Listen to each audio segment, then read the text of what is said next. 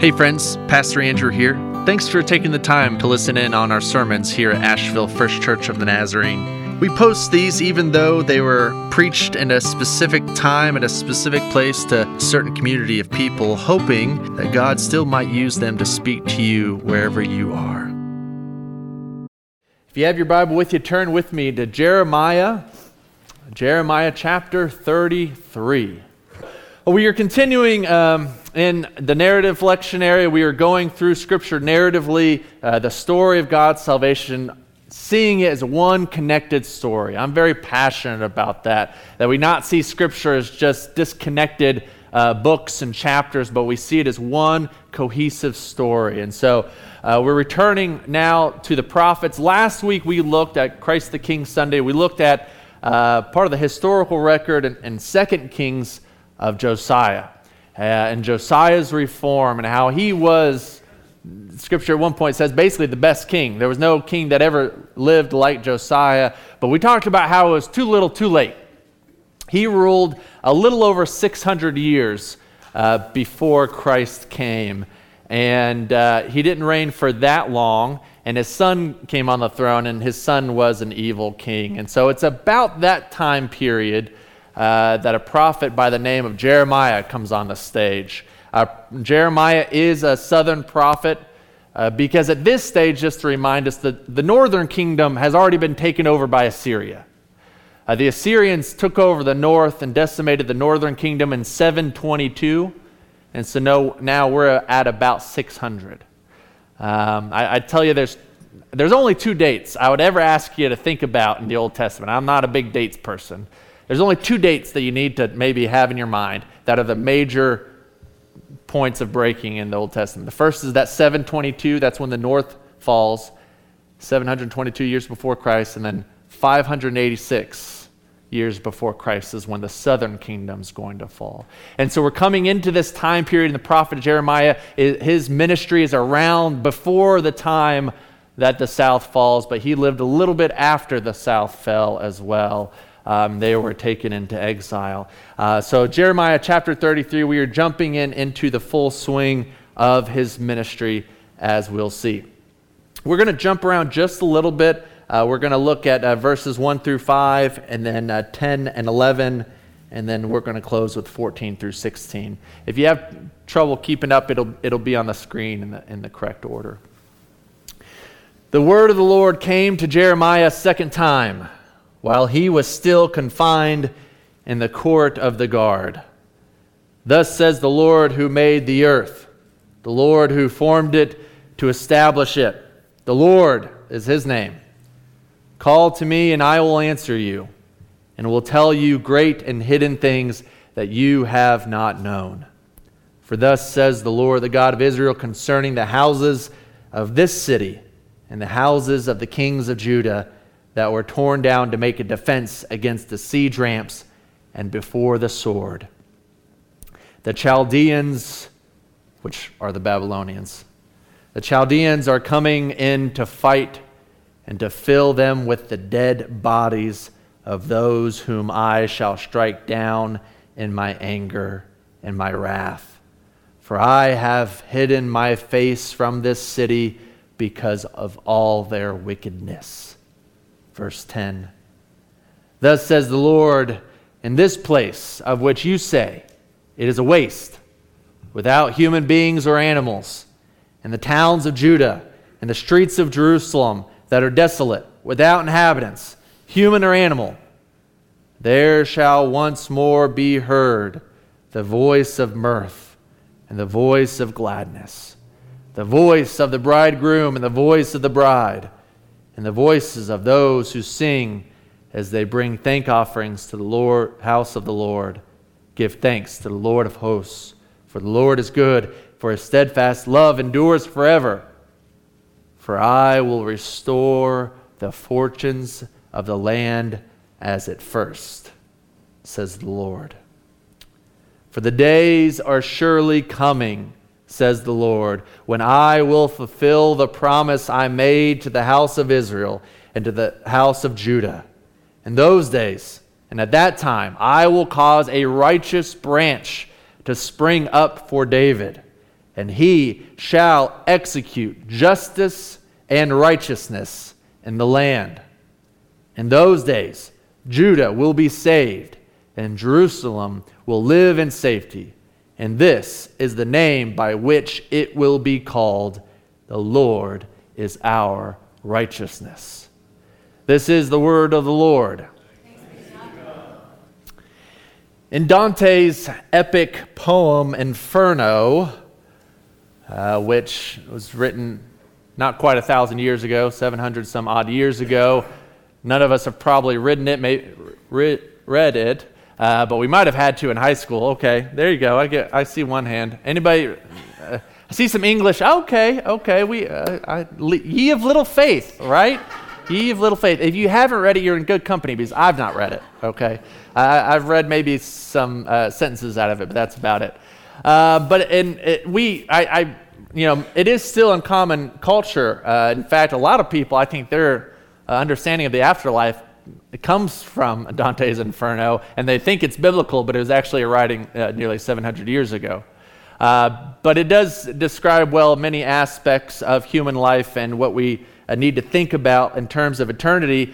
But on the gates of hell, Dante imagined on those gates that it would say, "Abandon hope, all ye who enter here." And I believe that is the proper definition of hell, that it is the place where hope has completely died. I define hope very simply as the expectation that the possibility that something might change for the positive, that something better might happen, that there might be an improvement in our lives or in the world today. And for Dante, what he saw was hell was that place where there is no more hope for improvement or betterment or for help from the outside. And just like heaven, I believe we can experience a foretaste of heaven in our Christian lives by the way we live here and now. I really believe that people can experience foretastes of hell in their lives today as we look around, people living in utter hopelessness. Jeremiah was living in a time where many people were hopeless. Jeremiah was a prophet, and prophets usually take on this role. They don't, like I've said, step in when things are going well. They step in when things are looking bleak. Except Jeremiah was often kind of called and ridiculed as a hopeless prophet, as one that just peddled bad news, because there were preachers in town, there were prophets in town in Jerusalem that would tell the king, "Hey, everything's going to be okay. We're doing great. Like I've said, the stock market's up, things are going well. Yeah, there's some superpowers that are mad at us, but it'll be okay." There were some prophets in town that said, "Oh, it's all okay." But Jeremiah refused to just tell good news all the time. He wanted to speak God's word to Jerusalem, to the southern kingdom, and to the king on the throne. And it did not make him popular. And popular at all. He suffered for his message. We see that his message in the passage we just read is kind of bleak.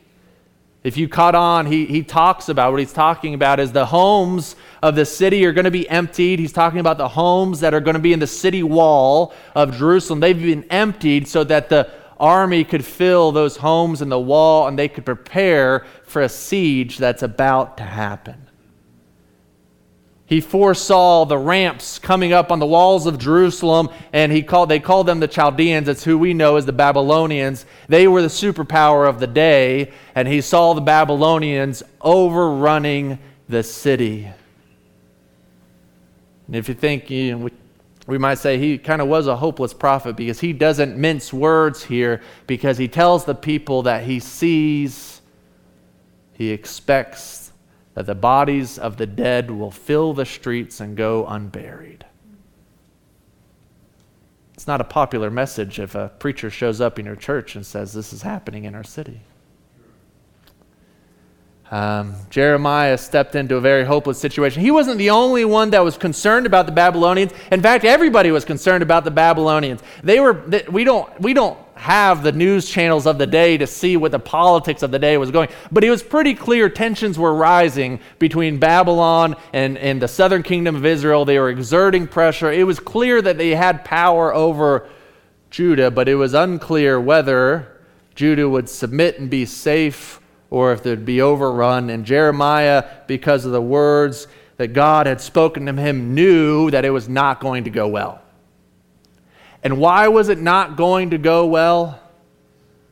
We should know. We've already been looking in the prophets. The prophets are very consistent. Scripture's very consistent of why it will not go well for the southern kingdom.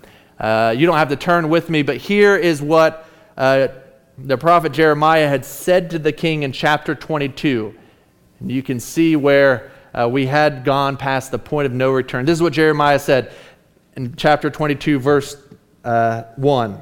Thus says the Lord, go down to the house of the king to Judah and speak there this word and say, hear the word of the Lord, O King of Judah, sitting on the throne of David, you and your servants and your people who enter into these gates. Thus says the Lord, act with justice and righteousness, and deliver from the hand of the oppressor anyone who has been robbed, and do no wrong or violence to the alien, the orphan, and the widow, or shed innocent blood in this place. For if you will indeed obey this word, then through the gates of the house shall enter kings who sit on the throne of David, riding in chariots and horses, they and their servants and their people. But if you do not heed these words, I swear by myself, says the Lord, that this house shall become a desolation. This was earlier in Jeremiah's ministry, so he came to warn the king of Judah that what does God expect from you? It's the same thing Isaiah had been talking about. We've been talking about it. Justice and righteousness from God's own people. That's what he expected. We talked about the Hebrew there, mitzvah and tzedakah. There goes pastor with those Hebrew words. Well, let me tell you, I was watching a little television this week, right? And just to show you, it still applies. There was a commercial for a new TV show that's coming on. And I'm not endorsing the TV show and can barely tell you what it is. But, it's kind of one of these revenge or get the bad guys things. And the character said, and I didn't pick it up the first time. They repeat the ads. Anybody watch? You just see the same ads over and over. I caught it like the third time. The main character of the TV show says, this isn't murder, it's mitzvah. And on the third time it clicked, I know that. He's speaking Hebrew. He's saying it's not murder, it's justice, right? So that's an aside. So you hear pastors say all these Hebrew words, right? And I think I'm so out of touch. I'm not out of touch because apparently it's on the TV still. Yeah, I'm so relevant. I'm so relevant with my thousands-year-old language. No, mitzvah and tzedakah. That is what God demands. And Jeremiah here explains exactly what God means by justice and righteousness. He doesn't mean some internal piety. He means for the king of Judah to protect the poor and the vulnerable, the alien and the widows and the orphans, and to provide justice to all. That is what God expects, and yet Israel did not do it, and so destruction was coming. And that destruction was complete for Israel. In 586, the southern kingdom was completely destroyed. They were the last hope for God's people, it seemed.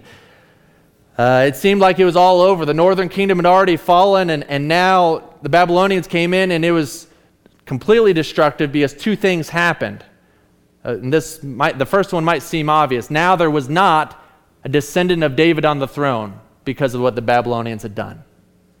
That was a promise of God that David's descendant would sit on the throne forever and ever, and now there wasn't a descendant of David on the throne. The people of God said it's hopeless. We've lost. And the second thing that destroyed it, their hope, because the Babylonians came in and utterly destroyed the temple that Solomon had built. So now there was no place to worship God in Jerusalem. Those two things ripped the heart out of Israel, and they had lost all of their hope. Can you imagine where we started from in this story just a few months back, a few millennia ago? God had called a barren couple who there was no way they could have any kids. Abraham and Sarah. They laughed, no way, and God delivered. He stepped into the barrenness of the womb and he gave them a child. And this struggling little family through the generations, but then they got in captivity in Egypt and all hope seemed lost. But God delivered them in a powerful way. God brought them out of the slavery of Egypt. He brought them into the promised land. God raised them from this barren couple into a mighty people.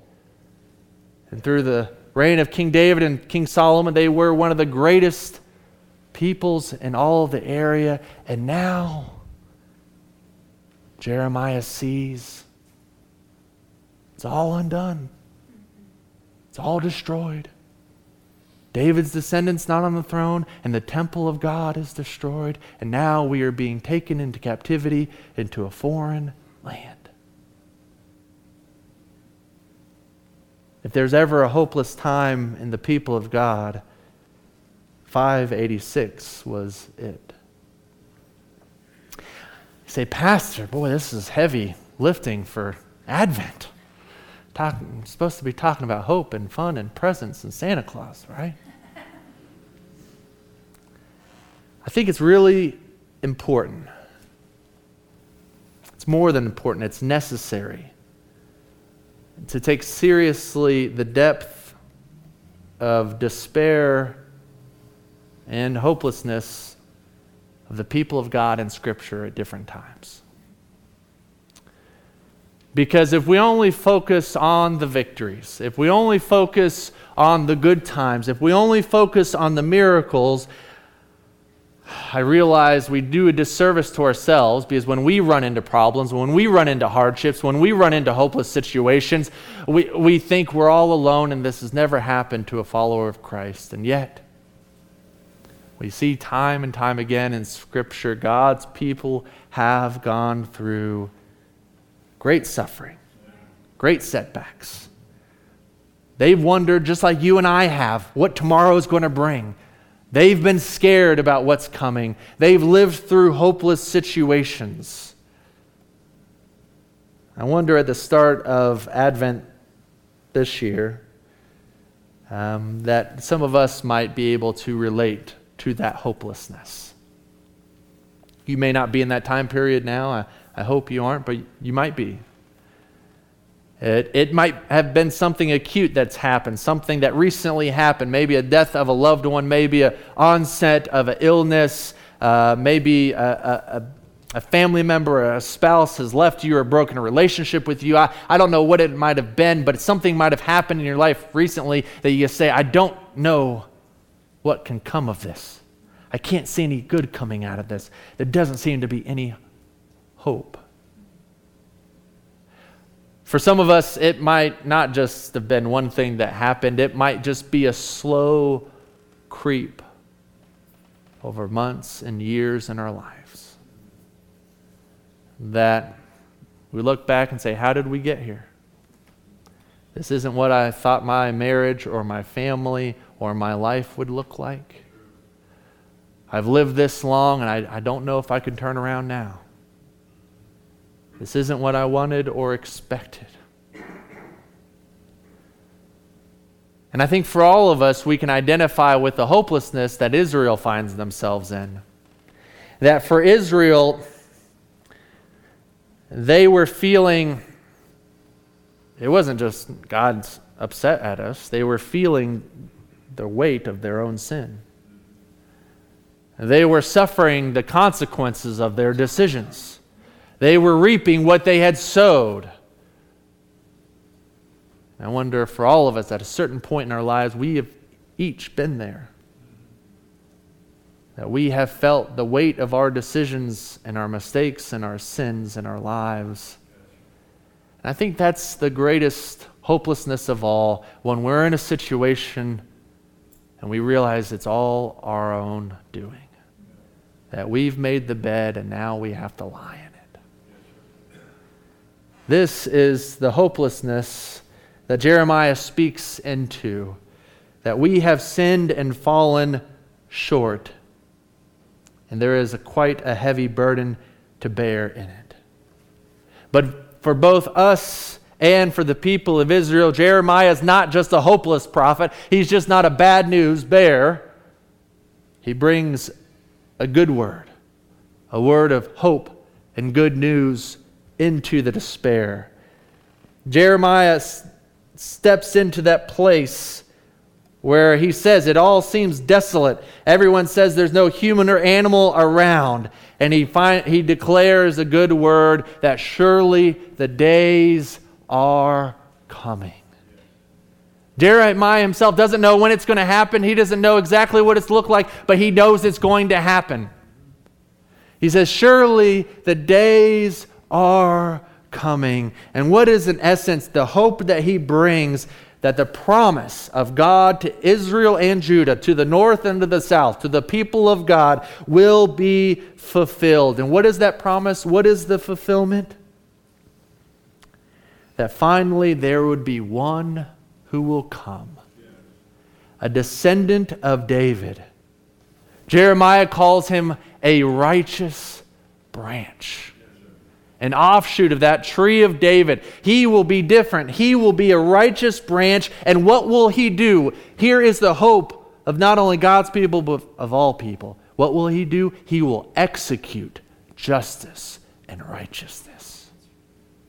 The very thing that the people of God could not do, the very thing that all of humanity has struggled to do in ourselves, this one who is coming, Jeremiah says, will finally execute justice and righteousness in the land. Jeremiah steps into the hopelessness. That's something we're scared to do sometimes. We don't want to get caught up in that hopelessness. We see people around us and we just take a step back. I don't want to get involved. That looks like a bad situation. Let's walk the other way. See, the prophet of God steps into the hopelessness and he says, you think this is bad? You think there's no animals or humans around? You think the voice of gladness will never be heard here? Oh, my friend, it will. In this place, he's talking about Jerusalem. In this place, there will be the sound of mirth and gladness. Men and women will get married again. The joy will return, says the Lord. And when this righteous branch comes, when the hope, the promise of the hope is fulfilled in our presence, what will we be called? What will Jerusalem, where the people of God live, what will it be called? The Lord is our righteousness. What Jeremiah means there in kind of renaming Jerusalem, what we're going to call Jerusalem, he's talking about Jerusalem, but he's also really talking about this is where the people of God live. And he's saying that where the people of God live, what our hope really is not in ourselves. It's nothing that we did. It's not that we manufactured it. It's only because of what God has done. That it is God who is our righteousness, who brings our right relatedness with all of humanity and with all of creation, that we can rightly live as God wants us to live in His city because of what God has done for us. I know your translation might say something different there, and Lord is our righteous. It's a little hard to exactly get but the meaning is the same, that it is the righteousness that God gives us as the people of God, that in Jerusalem we will be able to say, it is God's doing. God has done it, and He has done it through the sending of the righteous branch. At the beginning of Advent, Jeremiah's words remind us that we believe and know that we have seen that righteous branch. We have seen the fulfillment of Jeremiah's hope and words in Jesus of Nazareth. That the only real hope that we have is not only in our personal lives, but for the entire earth, even as we sang, was in this righteous branch, Jesus of Nazareth, to provide for us justice and righteousness for all time. That through Jesus, we can live, and we can live in a place where justice and righteousness reign, the flourishing of humanities. Things are rightly related. Things are as they should be. And we know that and we trust that because Jesus came into the world and he took on the powers of sin and evil and unrighteousness. Oh no, he didn't fight with a machete. He didn't fight with an M16. He didn't raise an army. He didn't try to take Caesar's throne. But Jesus still came and battled the powers of sin and evil and death. All of those powers that have forced injustice and unrighteousness, Jesus took them head on. And at first it looked like he lost. At first it looked like all hope was gone. At first it looked like, we had hoped so much that he would be the one who would finally execute justice and righteousness for the people of God, and yet they killed him. It looked like the powers of sin and evil had won. And yet, it almost fits Jeremiah's words to a T. In the grave, Jesus laid dead. And the Holy Spirit came into the grave. And you can almost insert the words of Jeremiah there. This place where you say there's no hope. This place where you say there's no coming back from. This place where you said once you're dead, you're gone, and there's no hope for you. That's the place God stepped into and said, arise. Through the power of the Holy Spirit, Jesus was raised to victory over all the powers of sin and evil and death. All of that unrighteousness, Jesus won the victory in his resurrection. Jeremiah would have realized what God was up to. This is the same God that stepped into the barren womb and said, do you think there's no hope here? Here's a child. He stepped into the bondage of slavery and said, you think there's no hope for you as a people? I'll give you freedom. He took a wandering people and said, we have no land. He said, you have no land? Here, I'll give you a land. Everywhere God goes, he steps into the desolation and says, no, I'm doing a new thing. And that is what we see in Jesus Christ, that he is the righteous branch that finally took on the powers of sin and evil for us. He is the power that provides justice and righteousness for us in our lives, that finally we can have the power over sin. Amen. You might say, Pastor, I believe that, but when I look around me, I still see plenty of injustice and unrighteousness. And I would say to you, it is in this time of Advent, we are remembering, we are expecting the first coming of Christ and what that meant for us, and that Jesus won the victory, but we are also remembering in the season of Advent that we are expecting the second coming of Christ. That Christ won the victory, but the fulfillment of it is not complete. There's a phrase I like to use that kind of helps me think about that, because we're talking about some high-level stuff here. I know. We got to think about the high-level stuff sometimes. But this phrase helps me understand it. The phrase is the already, but not yet. I don't know if you've ever experienced a time like that. And something's already happened, but it's not here quite yet. Jesus has come. The fulfillment of Jeremiah's words have come, and the righteous branch came to provide justice and righteousness. Jesus has already come, but the completion of that justice and righteousness is not yet. Jesus has already won the victory, but the kingdom in its fullness is not yet here. Jesus has saved us already, but yet we are not finally in the kingdom where we will live forever and ever. We are already in Christ, and yet we are not yet in bodies unlike his own. We live in this time period of the already but not yet. That we already in our lives have freedom over sin. We don't have to sin. The powers of sin and unrighteousness and injustice are broken over us in Christ. We don't have to suffer under that. That's already happened. But not yet am I freed from all the effects of sin and evil. Case in point, I'm still going to die. I'm still going to suffer. I'm still going to lose loved ones. Those are the effects of sin and evil that are not yet taken up, but they will be. We live in this period of the already, but not yet. That is what Advent is about. Advent's not about looking around and saying, oh, everything's so hopeful, it's so great, it's all so wonderful. Advent is about saying there is hope. Things are not yet what they should be and will be, but I have hope because I know and believe in that righteous branch who will come and complete it one day. So, my friend, are you living in that hope? Have you committed your life to that hope? Or are you still looking for hope in this world? Are you still looking for hope in your job or your family or money or fill in the blank? I believe that for every person and in every situation, Jesus Christ is our hope.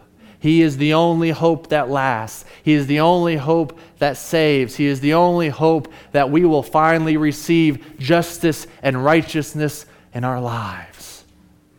I believe that no matter what situation you are in, Jesus is the hope we can turn to. And yet sometimes I wonder if we just turn Jesus into a kind of a emotional support pillow that we just squeeze when we get worried. Have you heard about the emotional support animals? I might get in trouble to say this. John, I may need you to edit this out. No, I'm not. We need. Some people do need emotional support. I'm not trying to put that down. A dog can provide a lot of emotional support. He does to us, right, Rebecca? But some people have taken it a little too far. I read about a guy that got on a flight from Charlotte to Asheville, North Carolina here, and he brought on the plane an emotional support duck. Quack, quack, duck. Okay, maybe just get a dog. I understand it now. Just get a dog. Maybe a cat, not a duck. A duck can't lick your face and make you feel better, right? Some people I would have never thought, but there's emotional support snakes. Oh boy. And you think, boy, that's never happened. It's gotten so much that Delta has had to ban snakes on their planes. People bring, good, right? I don't want to be on if I sit down and that guy's got a snake next to me and he says he needs to fly, I'm off the plane, right? I'm off the plane. I'm just making jest. I don't, watch. In a year time, I'm going to have, Sam up here with me. I need him to support the mission. I'm going to, sow what I reap, right? I wonder, though, if we make the hope of Christ into something that just makes me feel better when I need to feel better. And my friends, that's not the hope of the Gospels. And this is what happens when we forget the history of Israel, we forget what's going on, and we forget what hope Jesus stepped into. The hope that Jeremiah says is that this one will execute justice and righteousness. And that always doesn't feel good. That isn't always what Andrew Crimmins wants. Case in point, there's this point in the Gospels, in Luke, I believe it's chapter 12. It's in my notes. Mine's failing. 11 or 12. A guy calls out. He sees Jesus. He's in the crowd. Hey, Jesus, will you tell my brother to split the inheritance with me? That's fair, right? Mom, Dad, take note. My brothers don't split the inheritance with me. I'm coming to Jesus after them. I'm on this guy's side, right?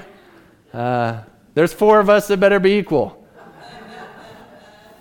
Teasing. Of course.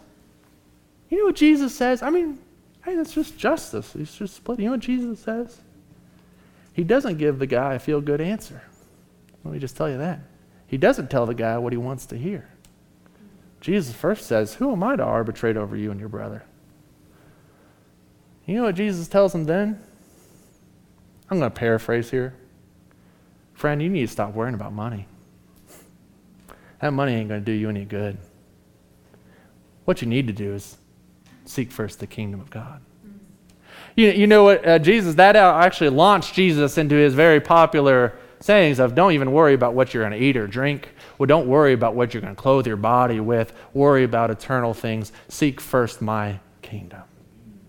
My friends, that gentleman walked away not happy and not feeling good. Oh, he had a hope, all right. But it was not the hope of Jesus Christ. I wonder if sometimes we need to remember that the hope of Jesus isn't for just what we want. It isn't a hope that's cuddly and easy. I dare to call it a severe hope. It's a hope for all people. It's a hope that all people would have justice and righteousness. And I dare say if we brought some of our hopes to Jesus, we're not going to get answers we want to hear. Well, Jesus, tell that person to love me and be nice to me. Jesus might look at you and say, you just worry about how you're loving and being nice to them. You leave them to me.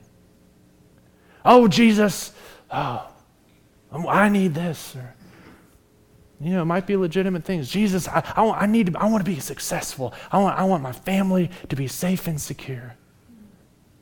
And Jesus say, my friend, you need to stop worrying about your safety and security and your success. You need to be a servant. You need to make some sacrifices. I mean, what did Jesus tell rich people that came to him? You need to sell everything you have and give it to the poor. Didn't go over too well. That wasn't the hope they were looking for. I just want to remind us Christmas time that the hope of Jesus is very far from the hope of Santa Claus. That it's not a vending machine. It's not a comfort pillow that I can just squeeze whenever I feel bad. That the hope of Jesus can be severe. Because the hope of Jesus walks into places where there's desolation and death and bodies in the streets and says, there is still hope here. The hope of Jesus, my hope in Christ, says that if I will die to myself, if I will give up what I want, if I will take on the form of a servant, if I will worry about the needs of others and my neighbor before the needs of myself, if I will live a humble and simple life of love, if I will follow the path of Christ, if I will endure, then I have hope that I will live eternally with Christ, that I will be in his kingdom. Notice most of those things I said are not the hopes of the world, but they are the hopes of Christ. So I want us to be clear when we're talking about our hope in that righteous branch that provides justice and righteousness. That's a severe hope for us this morning. But it is the only hope that I dare put my life on. Because when I'm facing death, when I'm facing the powers of sin and evil, I don't want Santa Claus by my side. I want the one who has faced them himself and won the victory. I want the one that has stepped into the grave and has overcome. That is where my hope lies.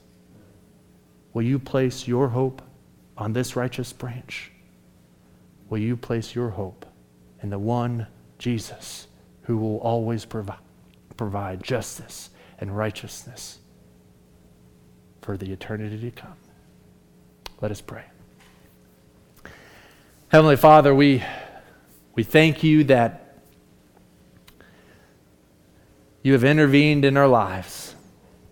That even when we should just reap what we sow, we should get what we deserve, we should lie in our bed because we made it, your grace came into the world to intervene. That it is only by your word and your grace that we can have hope this morning.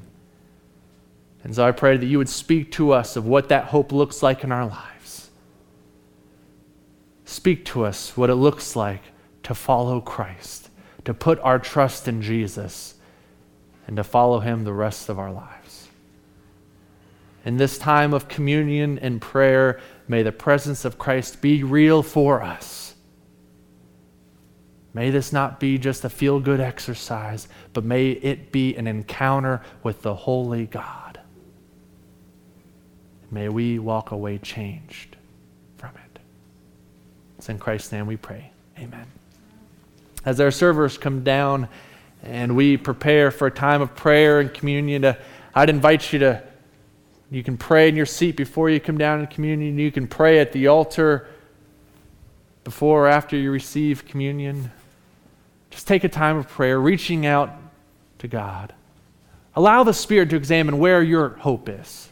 No one will be listening on the conversation, just between you and God. Where is your hope? Allow him to point out what his hope is for you. What it looks like for you to trust Christ and to follow him with everything you have. And then we'd invite you to come and partake of the communion. You don't have to be a member of our church to partake in communion. All that we ask is you make a decision to place your hope firmly on Jesus Christ and only on Jesus Christ. And that you'll live that hope out every day. And then come receive of the bread and the cup. We do this in remembrance of Christ. We do this in remembrance of our hope. It might strike you strange that we put our hope, we celebrate it by saying, here's a broken body. And here's blood shed for you. Do you see how different that is than the world's hope? How severe that hope is? We're talking and remembering that Christ broke his own body and shed his own blood so that we might have hope to have justice and righteousness. It's a different kind of hope, but it is the only hope that I'll commit my life to. Will you commit your life to it? On the night our Lord was betrayed, after giving thanks, he took the bread and broke it, saying, "This is my body broken for you. Take and eat, whenever you do, in remembrance of me." In the same way, he took the cup and said, "This is the cup of the new covenant. This is my blood shed for you and for the forgiveness of sins. Take, drink, whenever you do, in remembrance of me." If you'd like prayer, I'd be happy to pray with you about anything. If you'd like to be anointed on yourself or anyone else's behalf, I'd love to pray with you up here. But when you are ready, come receive the hope of Christ, who is the hope of the world. Amen. Church family, would you stand with me? May you be the people of hope.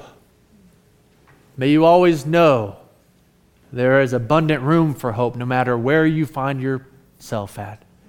That God will walk into the darkest of situations and provide hope for us all. A hope that endures and will never end. May you know the hope of Jesus Christ this Advent season.